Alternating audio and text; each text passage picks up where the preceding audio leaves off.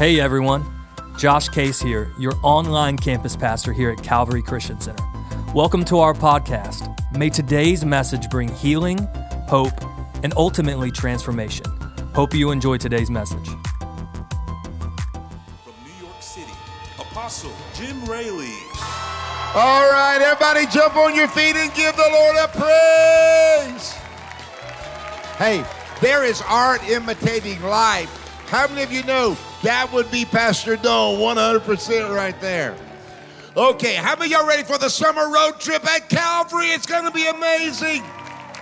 Now, welcome to the Calvary road trip. We're preaching from New York City today, but I don't want you to get it bent. I have got so much deep and profound revelation to deliver. So if you're ready for the word, somebody shout, I'm ready. 1 John 2:15 says this, love not the world, neither the things that are in the world. If any man love the world, the love of the Father is not in him.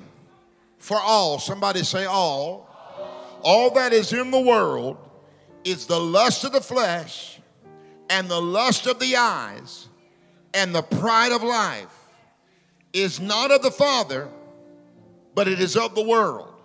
These are the three tools that the enemy has, and he used them in the garden. Genesis 3:1-7. Now the serpent was more cunning than any beast of the field which the Lord God had made. And he said to the woman, has God indeed said, you shall not eat of every tree of the garden?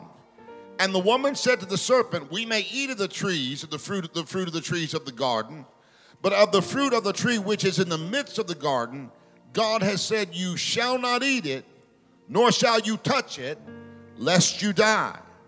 Then the serpent said to the woman, you will not surely die, for God knows that in the day you eat of it, your eyes will be opened, and you will be like God, knowing good and evil. So when the woman saw, watch this, that the tree was good for food, that it was pleasant to the eyes, and a tree desirable to make one wise, lust of the flesh, lust of the eyes, pride of life, she took of its fruit and ate. She also gave to her husband with her, and he ate. Then the eyes of both of them were opened, and they knew that they were naked, and they sewed fig leaves together and made themselves coverings. You know, New York City is called the Big Apple.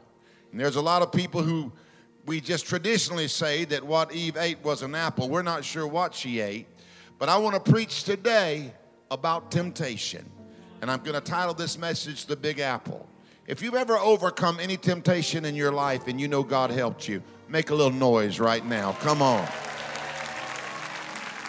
All right, are you ready to get in this oil I'm about to preach in, precious? Slip up your hands. Father, teach us and lead us by your word. Take us deeper in Jesus' name.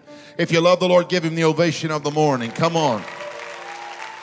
You can be seated. The Bible says all that is in this world is the lust of the flesh, the lust of the eyes, and the pride of life.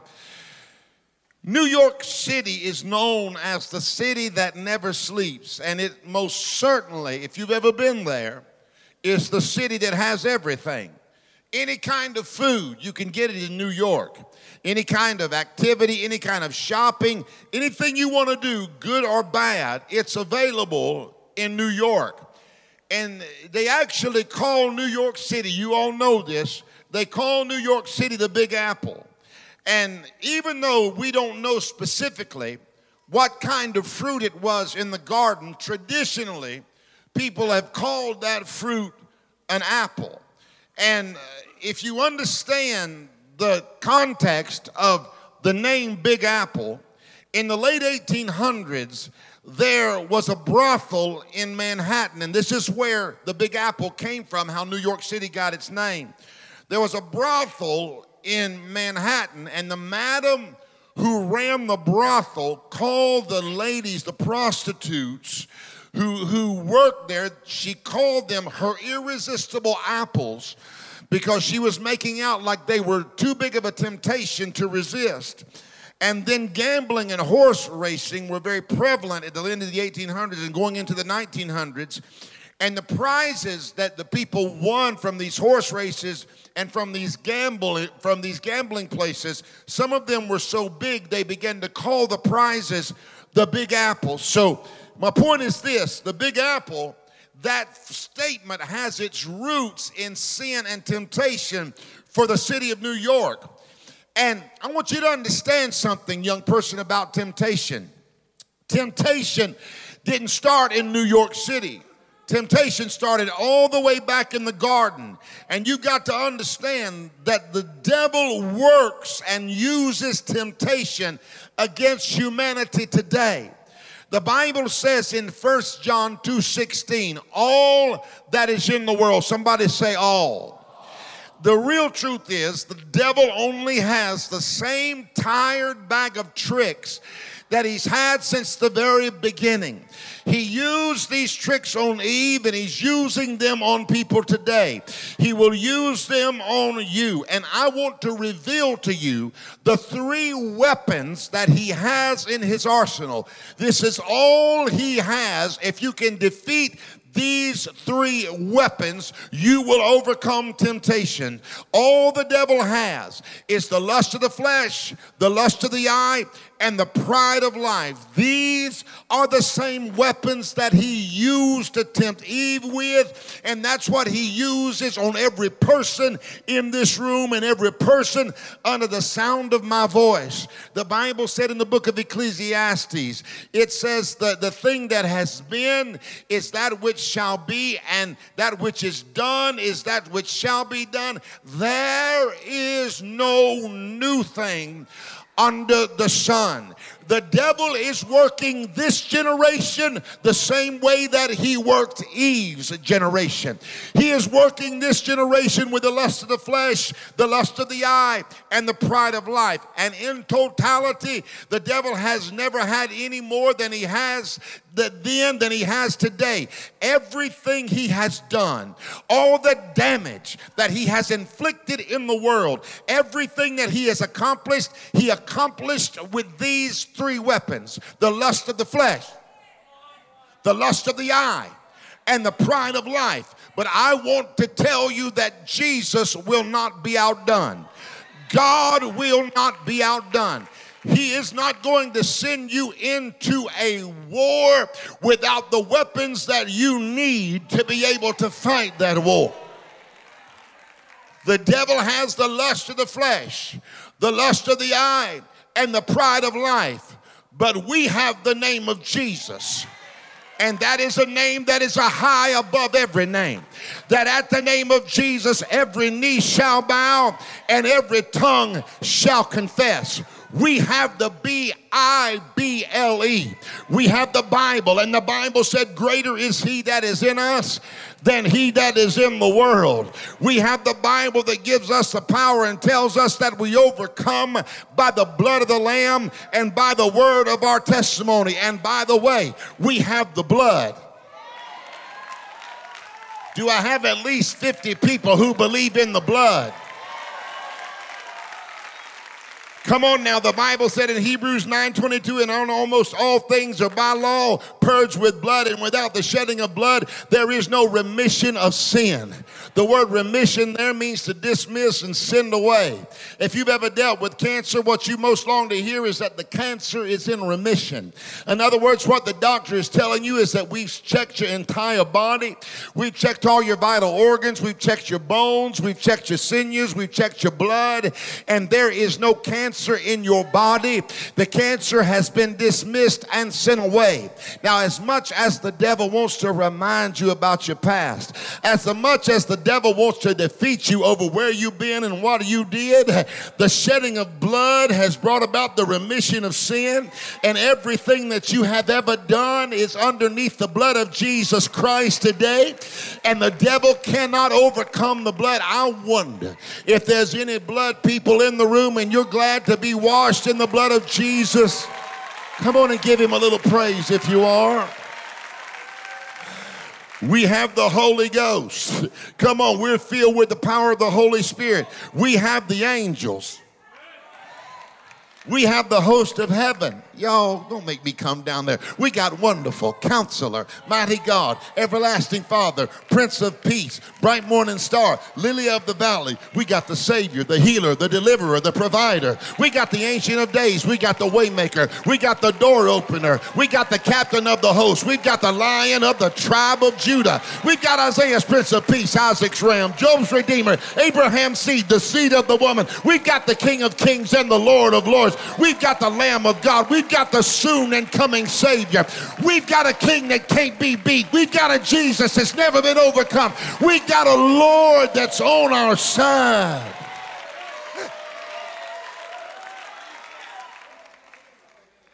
And the devil's got 3. Pride of life, lust of the flesh, and lust of the eyes. But listen, young person, I don't want to discount this reality. Even though that's all the devil has, he's a specialist in using them. His ability to use them is absolutely incredible. The Bible describes him like this when he shows up on the scene. Now the serpent was the shrewdest, somebody say shrewdest, of all the animals that the Lord had made. One translation said he was the most subtle. Now subtle, if you define that word from the Hebrew, it means shrewd, sly, cunning, crafty. But when you study the etymology of the word and really get into its meaning, it literally means this. Subtle means sensible. Now you say, Apostle, what are you trying to unpack here? Subtle, meaning sensible here, in context with the devil, it means this. It means the devil has the ability to make sin make sense. I wish I could find a church to talk to. He has the ability to convince a generation, whatever generation is on the earth at the moment, he has the ability to make sin make sense. He'll make rebellion seem right. Come on, somebody. This is how he operates. He'll make that affair, sir, make sense. He'll make lying make sense. He causes lusting to make sense. That addiction will make sense. I need that alcohol. I need those drugs. I need that prescription. He'll make sexual sin make sense. I'm a sex addict. That's my issue. I'm a sex addict. Well, I don't know what you are, but let me tell you this. I don't want to go too far here. But I want you to understand that everybody has dealt with sexual desires. There's not a man on the planet that does not deal with sexual desires, and women too. And if you don't keep that stuff under control and you don't put it under the blood of Jesus,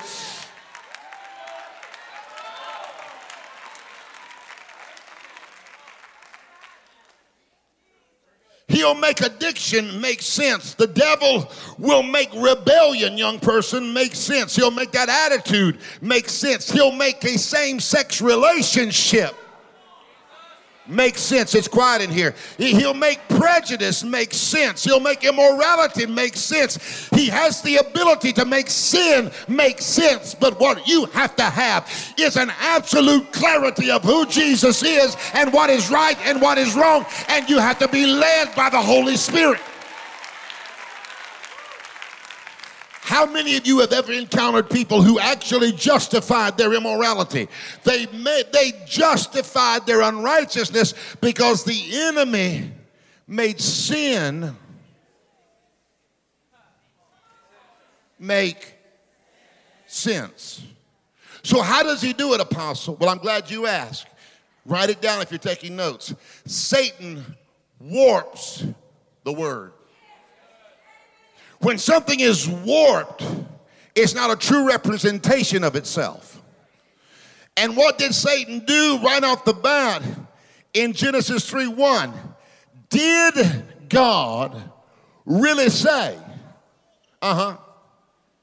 Did he really say you must not eat from the fruit of any of the trees in the garden? The devil knew that the Lord didn't say you couldn't eat any of the fruit. But what he did, he warped the word. And he asked it in such a way that it seemed like there was no availability for them to eat any of the fruit in the garden. And that's the way that the devil works. That is his MO. He warps the word. And he wants us to doubt what the word says. Did the Lord really say that? I've never seen a generation that is questioning the word more than this generation. Did the Lord really say that? Did he really say that? Did the Lord really say that hell is real? Did the Lord really say that marriage is between a man and a woman? Did the Lord really say that rebellion is as a sin of witchcraft? Did the Lord really say don't commit adultery? Did the Lord really say, young person, honor your mother and your father that your days might be long upon the earth? He wants to raise a people who continually and constantly question the word. The devil is masterful at warping the word. Eve responds and says this: it's only the fruit from the tree in the middle of the garden, the tree of the knowledge of good and evil, that we can't eat. He said, you must not eat it or touch it or you will die. And then the devil said, you won't die. Not only does he warp the word, he denies the truth of the word. What the devil wants you to do is disbelieve the word of God. He wants you not to believe what God says. He wants you not to believe what God said about sin, but he also wants you not to believe what God says about sanctification. He wants you not to believe what God said about hell, but he also doesn't want you to believe what God said about healing. He doesn't want you to believe the word of the Lord. But there are some people in this room who have made up in their mind, I can't believe the government. I can't believe it. I can't believe people that are in power, but there is a name that is above every name, and I can trust in the word of the Lord. I need somebody who's trusting in the word right now. Give him praise. Come on. Y'all, I'm going to teach this thing, but I need somebody right now. Some trust in horses, some trust in chariots, but we will remember the name of the Lord our God. If you are trusting in the word, give God some praise right now.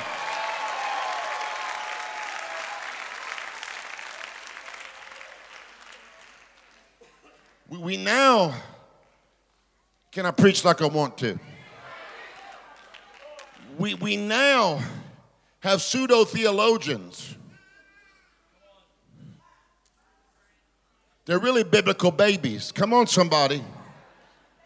And they are deconstructing their faith. And they are deconstructing the word. And they're trying to systematically take their faith apart and take the word of God apart. And they want to they want to scrutinize it and reject the parts of it that make them uncomfortable. And it's not really deconstruction, it's demolition. Y'all, if I had time to stay here, I would, because I feel like preaching like an apostle this morning. Come on. We've got a generation of preachers now that are so afraid to stand against the wiles of the enemy that they are deconstructing the word and trying to make the Bible say things that it never said. But there is a generation that is rising up that say, preach truth. We are hungry for truth. Preach righteousness. Preach justice.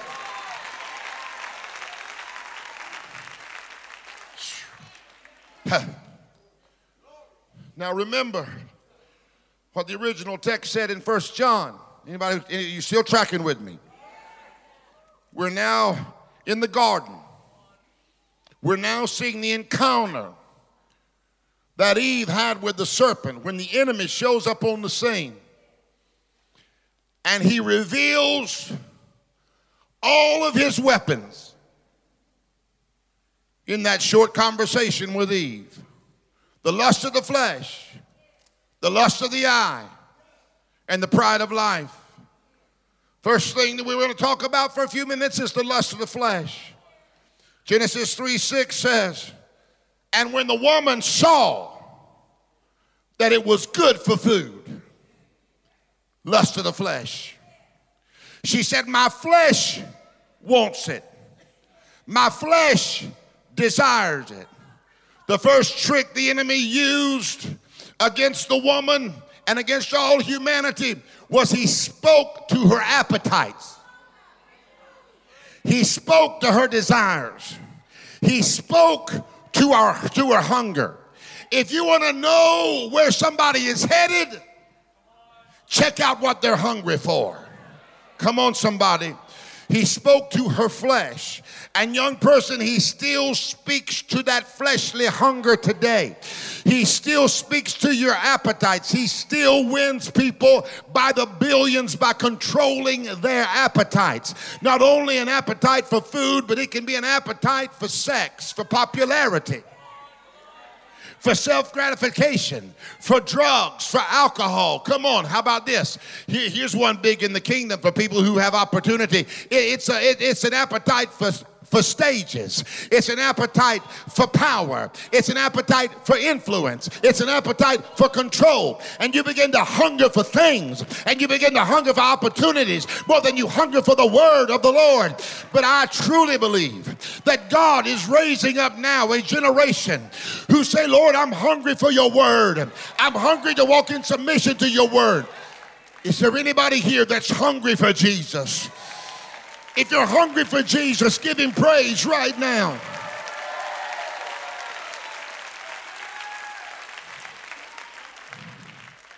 The Bible said, wherein in times past you walked according to the course of this world, according to the prince of the power of the air, the spirit that now works in the children of disobedience. Look at verse 3 in Ephesians 2. Among whom we also had our conversation in times past. In the what? The lust of our flesh. There it is, the lust of the flesh. Fulfilling the desires of the flesh and the mind. And were by nature children of wrath and disobedience, even as others. Now the word flesh there, if you define it, it means the carnal, sinful nature, the cravings, the part of a man apart from God's influence, opposed to God's word, and prone to sin. It's that part of us that is hungry for things that contradict the word. And I want you to look at what the text said. Fulfilling the lust of the flesh. Look at me right in the eyes. Fully filling the lust of the flesh. I want to tell you something, young person. I've lived a long time. I'm 59 years old. I'm halfway on my way to 60, but I'm young. Come on, y'all. And I'm only getting started. And I feel like even at 59, I'm more dangerous to the enemy than I've ever been. I said I'm more dangerous and deadly to the enemy than I've ever been. You know why? Because I've been through some stuff. I've seen the Lord make a way right out of no way. I know what God can do. And the devil only thought that I was dangerous in my 30s and 40s. Maybe in my 60s and 70s, if God gives me life, I'm going to kick that dog in the teeth every day that I live, because I know that the way maker is on my side.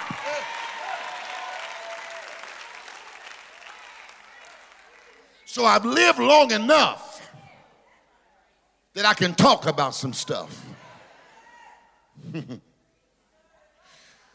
Fully filling, the Bible said. The lust of the flesh. Listen to me, young person. Listen to me, dad. Listen to me, mom. The flesh is never satisfied. No matter how much porn you show it, where are the real people at? It'll want more. No matter how many immoral relationships you give it, it wants more. No matter how many drugs you take, it wants more. No matter how much alcohol you drink, it wants more. Hear me. You cannot control your flesh outside of the power of Jesus Christ and walk in obedience to his word. Can I preach like a father today? If I can preach like a father, let me hear from you right now. If I can preach like a father today, I want to talk to a generation who needs to understand that there are consequences to behavior, that you cannot afford to make permanent decisions with temporary people. And if you don't get that flesh under control, you'll find yourself having to live with an STD. It's quiet in here. You'll go through the trauma of being pregnant to a man that don't want to have nothing to do with you and won't pay child support and never thinks twice about marrying you, because in the end, you were not the person that he loved. You were just another girl that he could have. Help me, Holy Ghost. You will spend a life addicted to drugs or alcohol. Sir, you'll lose your marriage. You'll lose your purpose. You'll lose your destiny. This is why it is absolutely critical that you understand that the lust of the flesh must be overcome. Thank you. The bad thing about it is people who are bound by the flesh are convinced that they are free. I'm living like I want to live. I remember when I first began to flow in this prophetic thing, was very young. And Dawn and I had gone to preach. I'm not even going to say where, just in case that precious brother and his wife are watching this broadcast. But I went and preached for someone. Was quite a bit of travel, and I just started flowing in the word of knowledge and in that prophetic thing. And I remember that I was preaching a big youth event, and then we were leaving the youth event, and we were going to their church, and I was to preach at their church. We were young then, and we actually stayed at this youth pastor's house. But we landed at the airport and went straight to this event for me to preach. And Dawn and I were there, and Courtney was just a baby. She was almost a newborn. And we were there, y'all. And I met the youth pastor. I met a lot of the leadership. And his wife, the youth pastor's wife, came in. And right behind her, a man came in. I mean, they didn't come in together. But the Holy Spirit gave me a word right then and there, my little 20-something-year-old self. And he said, there's something going on. There's something unhealthy trying to happen between this man and this youth pastor's wife. You remember, Dawn? And I was so troubled about it. And I went back to the room. And I told Dawn, I said, I have something pressing on me, honey. I said, did you see the youth pastor's wife? I said, she seems like a precious girl. Did you see the man that came in after? And she said, yes. I said, there's something happening right there. I said, I don't know what it is. She said, I didn't see anything. I said, I did. The Holy Spirit just showed it to me. And it was so intense that I remember I couldn't get away from it. And I remember Dawn said, what are you going to do? I said, I'm going to talk about it. I'm going to have to talk to him about it. So I sat down after we finished that conference, and I said, I'm going to put it out there. I said, when you guys came in and that man came in, I said, the Lord showed me that there's something wrong in this situation with you and this guy. And this guy has unrighteous desires toward you. And the girl said, it's amazing that you said that, because he's been calling me. He's been reaching out to me. And he's been telling me that my husband doesn't have time for me, and that I deserve a better man. And he actually has been sending me flowers.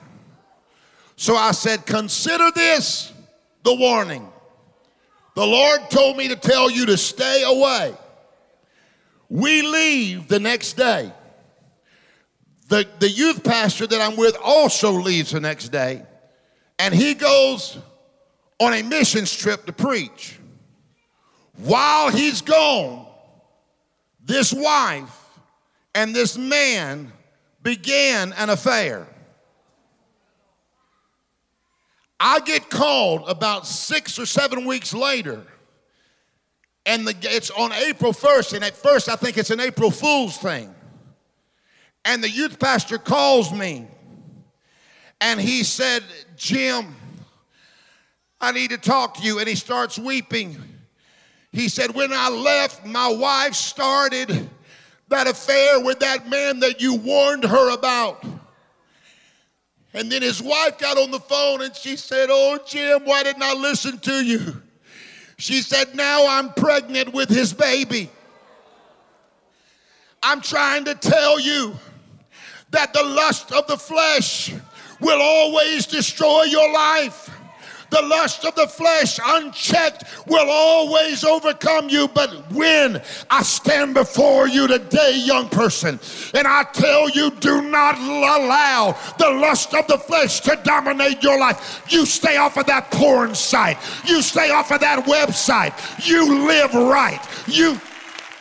Don't you buy into the LGBTQ plus agenda. Make up in your mind that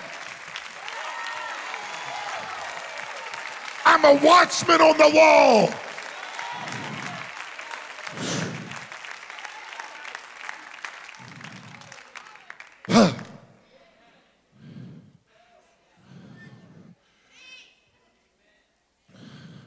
The lust of the flesh. But then there's the lust of the eye. The Bible said it was pleasant. Verse 6, to the eyes.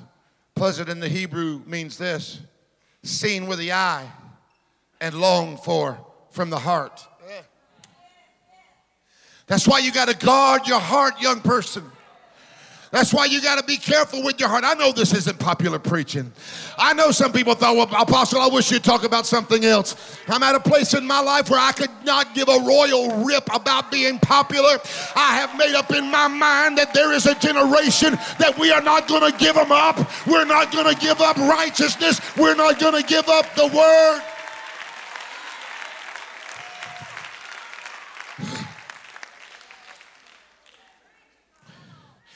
It's what you see with your eyes.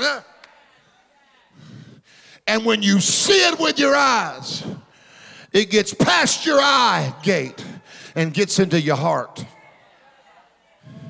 The woman saw that it was pleasant to the eyes and she desired it.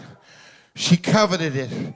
The lust of the eyes is the second channel of temptation that Satan took advantage of Eve. It basically was this: Eve, her resolve was weakening. She said, it looks good and I want it. It's what I want. What harm could befall me? It can't hurt me. I want it.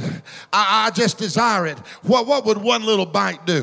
What? Just let me entertain it. What would one little taste do? Seizing the opportunity, the devil said, he hissed at her, you won't surely die. Don't listen to God. He's just trying to deny you some of life's great pleasures. There are no serious consequences. Don't worry about it. And I want to tell you that the devil works the same way. He'll tell you there's no consequences. He'll tell you you deserve it. He'll tell you do whatever you want to do. The lust of the eyes suddenly draws us away from the word of God and eats our confidence away in him. We see what the world has to offer and we desire it. We want it. Young person, you want it more than you want a relationship with God. You better be careful. We begin to place more credence and perspective in our lives on what we see and what we want than the word of the Lord. Fueled by the lust of what we see, we grab for all we can get. Tempting lies have not changed since original sin. Go ahead, do it. You know you want it. You know you deserve it. Everybody else is doing it. Everybody else is partaking of it. Why should you be different? Who would know if you did? You can get away with it. Nobody's going to be watching you. You can watch whatever you want. You can go wherever you want. You can do whatever you want. But I'm telling you that there has got to be full transparency again in the kingdom. We've got to find our way where we don't just talk holiness, we live it. Come on, somebody.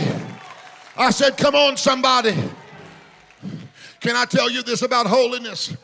Holiness is not something that you do for yourself. Holiness means to be separated. Holiness means that I'm set apart by God. It's a part of sanctification. He sanctifies us and makes us holy. Listen, you can't wear something that makes you holy. When I was growing up, man, if it made you grin, it was a sin. Come on, somebody. I remember when my sister got her ears pierced. Now, this is going to be foreign to some of y'all, but I grew up in the old holiness church.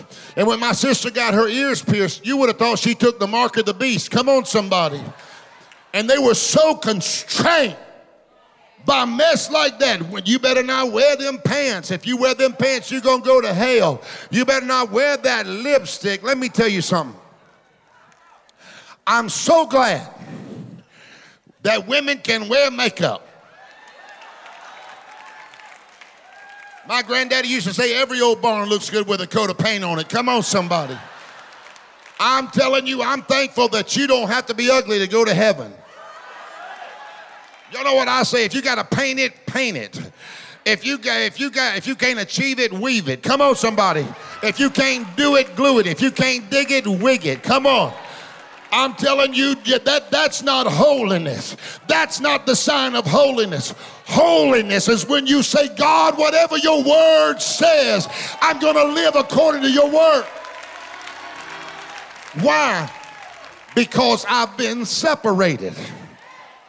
You say, Apostle, I can't live holy because holiness binds me up. The devil is a liar. Holiness doesn't bind you up. Holiness sets you free. Let's go a little deeper. I'm off my notes now. Holiness means this. Holiness does not mean I'm free to sin. It means I'm free from it. How many of you would admit, maybe you ain't perfect, but there's things that used to jack you up and bind you up a few years ago, and today you are more than a conqueror. If you understand that, give him praise right now.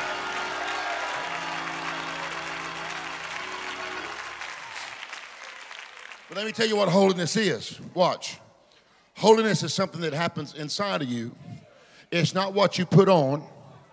It's not what you wear, although it'll affect what you wear. That's all I'm going to say about that. I could go somewhere right there, but I better not. If you got to carry a blanket to church to cover yourself up because your skirt is so short, that's all I'm going to say about that.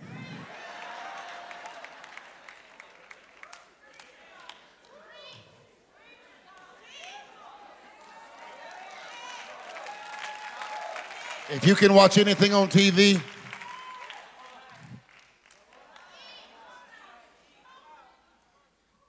then you're not walking in holiness. I thought you said, my zipper ain't down. Oh, people have been telling me my zipper down. It's buttoned, y'all. Everything's in place. Hallelujah.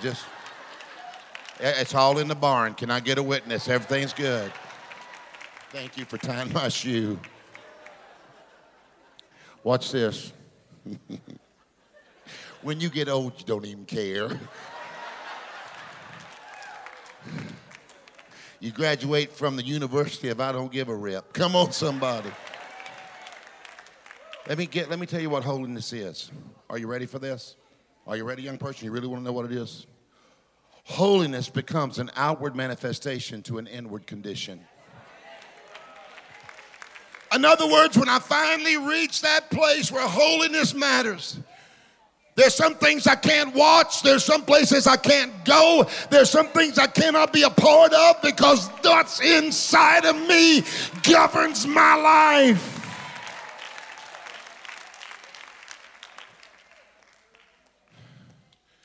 We live in a society that is so driven by visual, but yet the Bible says. Now the Bible, understand this, the lust of the flesh, watch. The lust of the eyes represents doing what is right in your own eyes. But understand what the Bible says. For we walk by what? Faith, and not by what? We walk by faith and not by sight. The word walk there in the Greek, it means this. It means to be occupied with. It is a Greek word that means occupied. So what that text is really saying, we are occupied by faith. We are not occupied by sight. We are occupied with the things of God. We are not occupied by sight. And we are occupied with faith, faith for our future. We are not occupied by what we see. We are not, the enemy wants to occupy you. He wants to occupy your time. He wants to occupy your mind. He wants to occupy your priorities. He wants to occupy everything about you. Young man, he's after you. He wants to occupy your mind. And then see, here's what the Bible said. Jesus actually said in Luke 19:13, occupy till I come. See, the enemy wants you so occupied in your mind by the lust of the flesh and the lust of the eye that you cannot occupy until he comes. What does the word occupy mean there in Luke that Jesus just said? Occupy means to do business. It means that the enemy wants you so jacked up by what you see that you can't do the prevalent business of the kingdom, that you cannot do the things that God has called you to do, that you're so occupied by sin, so occupied by pornography, so occupied by lust, so occupied by a stage, so occupied by a platform. But I believe there are some people who want to get eat up with Jesus, who want to get eat up with the things of God. Job 31:1 says, I made a covenant with my eyes not to look. Y'all misspelled that lastingly. No, it's lustingly. Lustingly at a girl. Men, we're wired. We notice. Men are going to notice women. And it ain't the first look that gets you in trouble.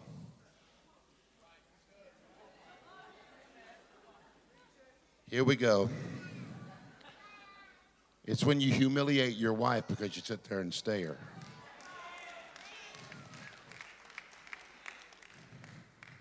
Young person, what's occupying you today? I'm gonna hurry, but listen, you got to do what you got to do. If you got to speak in tongues on a date, that joker puts his hand on your leg, you move it over.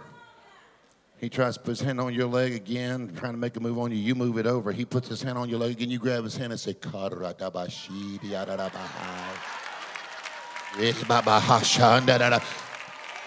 bet you hung. Oh, wait a minute.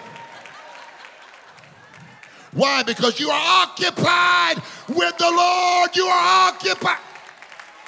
When you're occupied, you know what it says? You said, I don't have room, no vacancy. Have you ever tried to get a hotel and it said every room is occupied? I need the devil to know, don't try to come at me with anything. Every room is occupied. I'm filled with the hope. If you want to be occupied with the things of God, open up your mouth and give him praise right now. Okay, the lust of the flesh, the lust of the eye. But then finally, the pride of life. The devil can't get you with the lust of the flesh. If he can't get you with the lust of the eye, he'll get you with the pride of life. Watch this. And a tree to be desired to make one wise. One translation said, he don't want you to eat it because you'll be just like God. And it was pride that brought Eve to the place of disobedience. The third weapon in the arsenal of the enemy, according to 1 John 2:16, is the pride of life. Pride can be defined as this: an empty assurance that trusts in one's own power. It's pride that will cause you to bow to the will of others because you care so greatly about what they think. It's pride that says, I'll do whatever I want, but I'm going to get ahead. It's pride. Oh, I'm going to talk about it. Y'all hang on. That'll get you so deep into credit card debt. Buying what you don't need with money you ain't got to impress people you don't like and who ain't even watching. I wish I could find some people. If you can't say amen, just look straight ahead.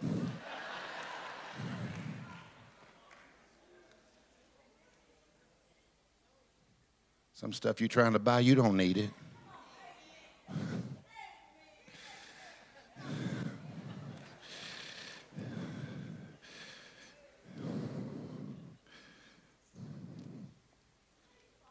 You buying a Mercedes and renting a house.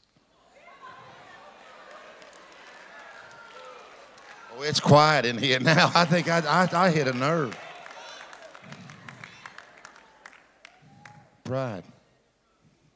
And I'm not against you having things. I'm just worried about it when things have you.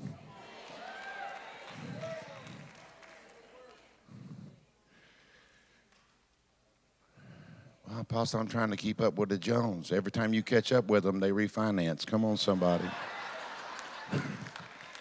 I don't know what I'm going to say next. I'm enjoying my preaching today. I'm going to go back and watch it. A few weeks ago, I was watching this message online. I fell out in the Holy Ghost. I got up, and it was me. No, I'm kidding. I'm trying to tell you, and I'm going to try to land this plane. Pride is a dangerous thing.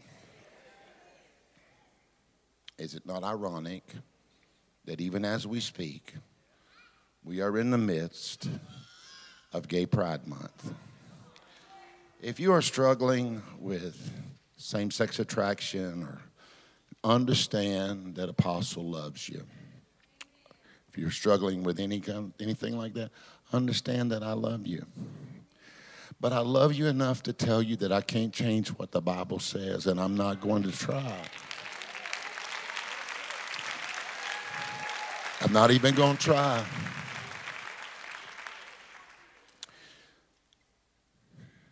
And I began to ask the Lord, I said, Lord, why is it that some pastors, some apostles, some bishops, some evangelists, they won't talk about these things? He said, it's pride. It's pride. They care too much about what people think about them. But see, if you've got a preacher that can't correct you, you don't have a preacher, you have a puppet.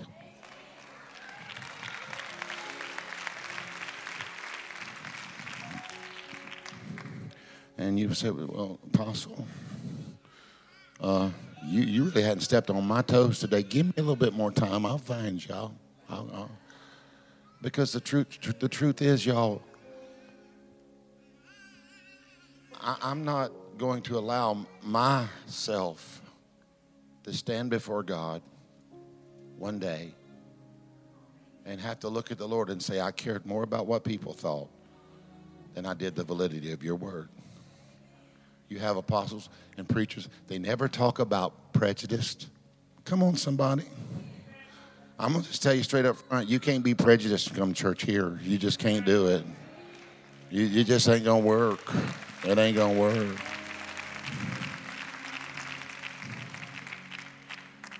Pride. It's this thing that is consumed with self. I want everybody to stay 100% focused and don't allow yourself to be distracted.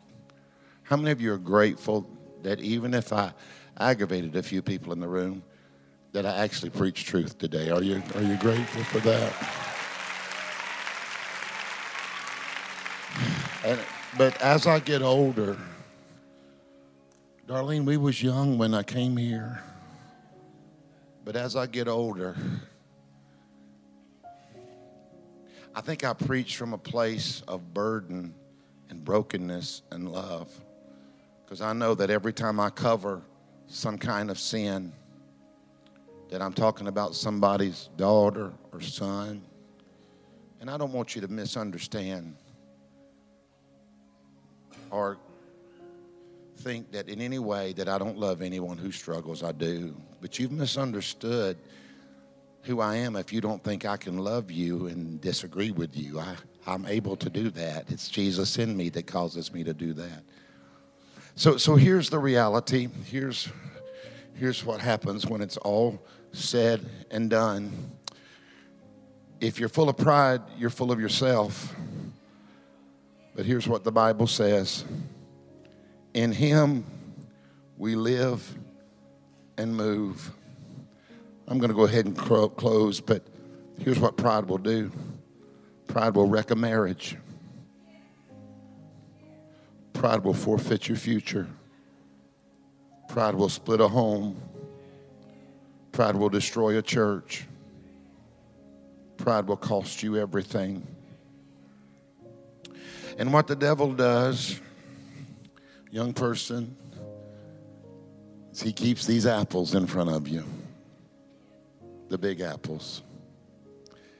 He keeps temptation ever before you. But here's what the enemy doesn't want you to know. The Bible says that the Lord won't allow you to be tempted beyond what you're able. But with the temptation, not before it, not after it, but with it, He will provide a way of escape. With it.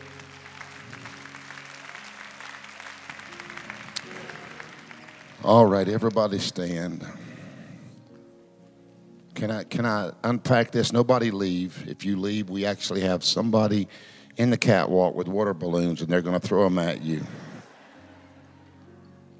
There's nothing more important than this right here, and I would ask you not to leave unless you're serving in the back, because this is the opportunity for people to find their way to a saving Jesus. Did you get anything out of the Word today? You believe Apostle loves you? Come on, give God praise if you believe there's love. Here was Eve's process. You ready? She listened. She looked. She lusted. She lost. I remember when I was about 20 years old, and man, I was just so lost. And my dad was pastoring our church. And I was just in relationships and behavior that I had no business being in. My life was going the wrong direction. And I was absolutely controlled by these three things. And I remember one night, I was at this point, John, where there were some things that were about to go down that quite possibly could have destroyed my entire future. And I remember, I don't know who preached, I don't know who sang, but I was 20 years old, and you would not believe the mess that I had made of my life. And I told my dad and mom, I'll never preach. I've watched you preach. I'm never going to pastor. It's not who I am. I want to be successful. I owned a jewelry store before I was 20 years old. I sold insurance. All I wanted to do was make as much money as I could and be successful and leave ministry behind in the rearview mirror. I'd watch my dad struggle, and I said, I don't want anything to do with it. But that night, I knelt down, and I said, God, I'll do whatever you want me to do. I'm not going to try to make a deal with you. I've been letting my own self control my life. But if you'll forgive me, I'll walk with you, Lord. And that night, the Lord changed my life, and I had to sever relationships. I had to stop behaviors. And I left and went to begin to study for the ministry. And I remember there were leaders in the church that pulled me off to the side and said, you'll never really do much for God. They really told me that. You be satisfied to do something small. If you can just live for Jesus, it's a win for you, Jim. Well, what people say don't have control over you. Don't let it.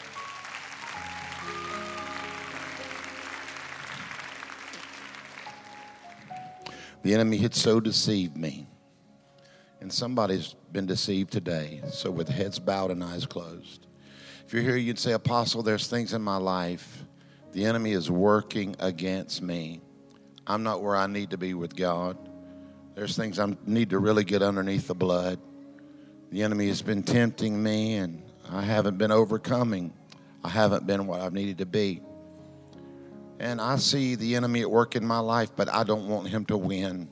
I don't want to be occupied with the things of the enemy. I don't want the big apple temptation to win in my life. If you're not where you need to be with God and you know it, when I count to 3, raise your hands. Apostle, pray for me. 1, hands are already being raised. I'm not where I need to be, Apostle. If you're going to pray for me. 2, Apostle, there's things in my life I need to get it under the blood. I want to leave here free today. 3, slip up your hand right now. I'm looking for change. Hold your hand up. Hold it up. Hands in every section. Hold it up. Don't put it down. Even if you're saved and you know you've been struggling, you've been losing your way. Hold it up. I'm going to lend you 5 more seconds. If you need to raise your hands and you need to get it right today, it's time. Young person, it's time. 5 more seconds. I wouldn't walk out of here like I walked in. 5, 4. Apostle, pray for me. 3. Online, God's dealing with you. 2, 1. Now, if you raised your hand, hold it up and keep it up. Come on. Hold it up and keep it up. If you raised it and you really meant business and you want change, there's something about making a step of faith. If you'll come, you won't come by yourself.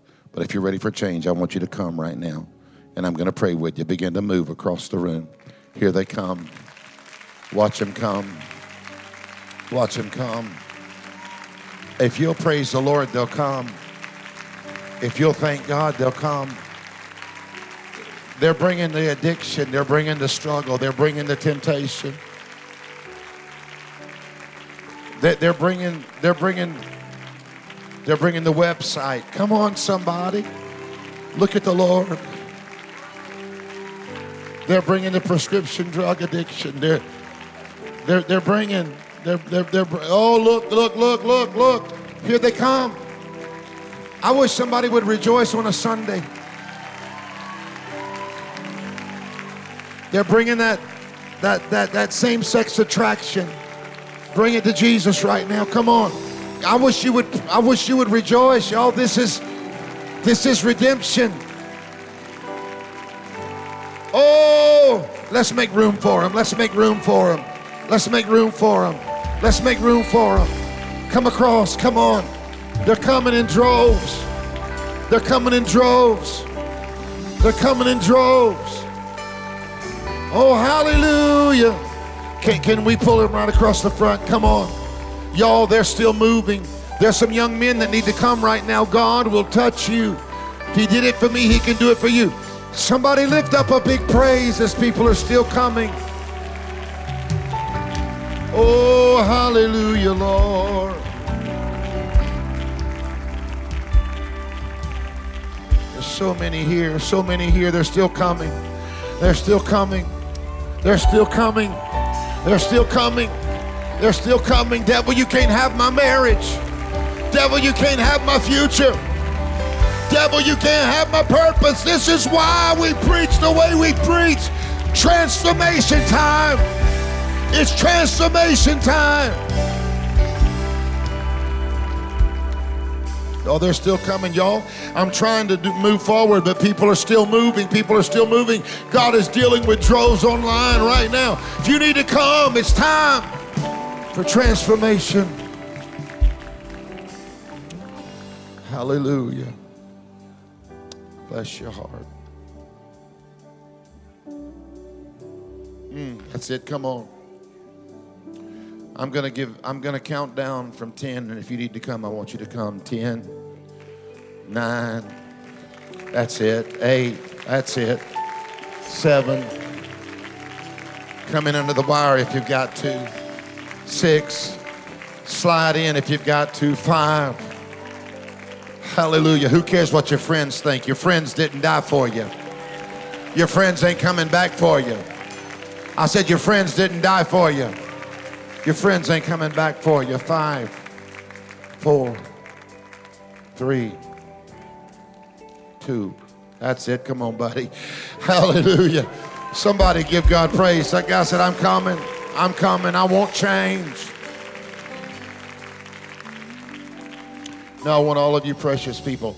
I need some folks that are altar workers, but I also need my whole staff to come up behind these folks. I need those of you that have been with me for a long time. If you've overcome anything, John, you and Kim, some of y'all that are with me, Darlene, y'all come and stand behind these. There's just so many. It's overwhelming to our altar team. But if you have seen God deliver you or set you free, I want you to come and stand behind these and let's get an agreement prayer. Hallelujah. I want all of you that have come forward to look at me right in the eyes. The enemy is using the same thing against you, young lady, that he used against Eve. It's the pride of life. It's the lust of the flesh. It's the lust of the eye. And sometimes the temptation can seem so great, and the propensity and addiction towards sin seems so intense that you don't know if you can overcome it, that you get all right, and then it comes rushing back. Let me tell you, the Bible says that we need to work our salvation with fear and trembling. Now, I'm going to believe, God, that you're going to rise to live this thing, but I'm telling you, if you do struggle, you've got to get back up. You cannot quit. But I believe also that God can deliver you and set you free. But it takes this. It takes real surrender. It takes giving it to God. It takes you saying, I can't do it, so I'm going to depend on you. So put your hand right there on your heart, right on your heart. And here's what we're going to do. We're going to surrender ourselves to the Lord. And I want you to raise your other hand right now. You by live stream, droves of you are praying with me right now. I want everybody in the room to pray this prayer after me. Pray, Heavenly Father, in Jesus' name, I believe that you love me. I believe that you have a plan for my life. I don't want anything in my life to keep me from what you have for me. Forgive me. Cleanse me. I'm asking you, Lord, give me clarity. Don't allow the devil to warp your word in my life. I renounce the lust of the flesh. I renounce the lust of the eye.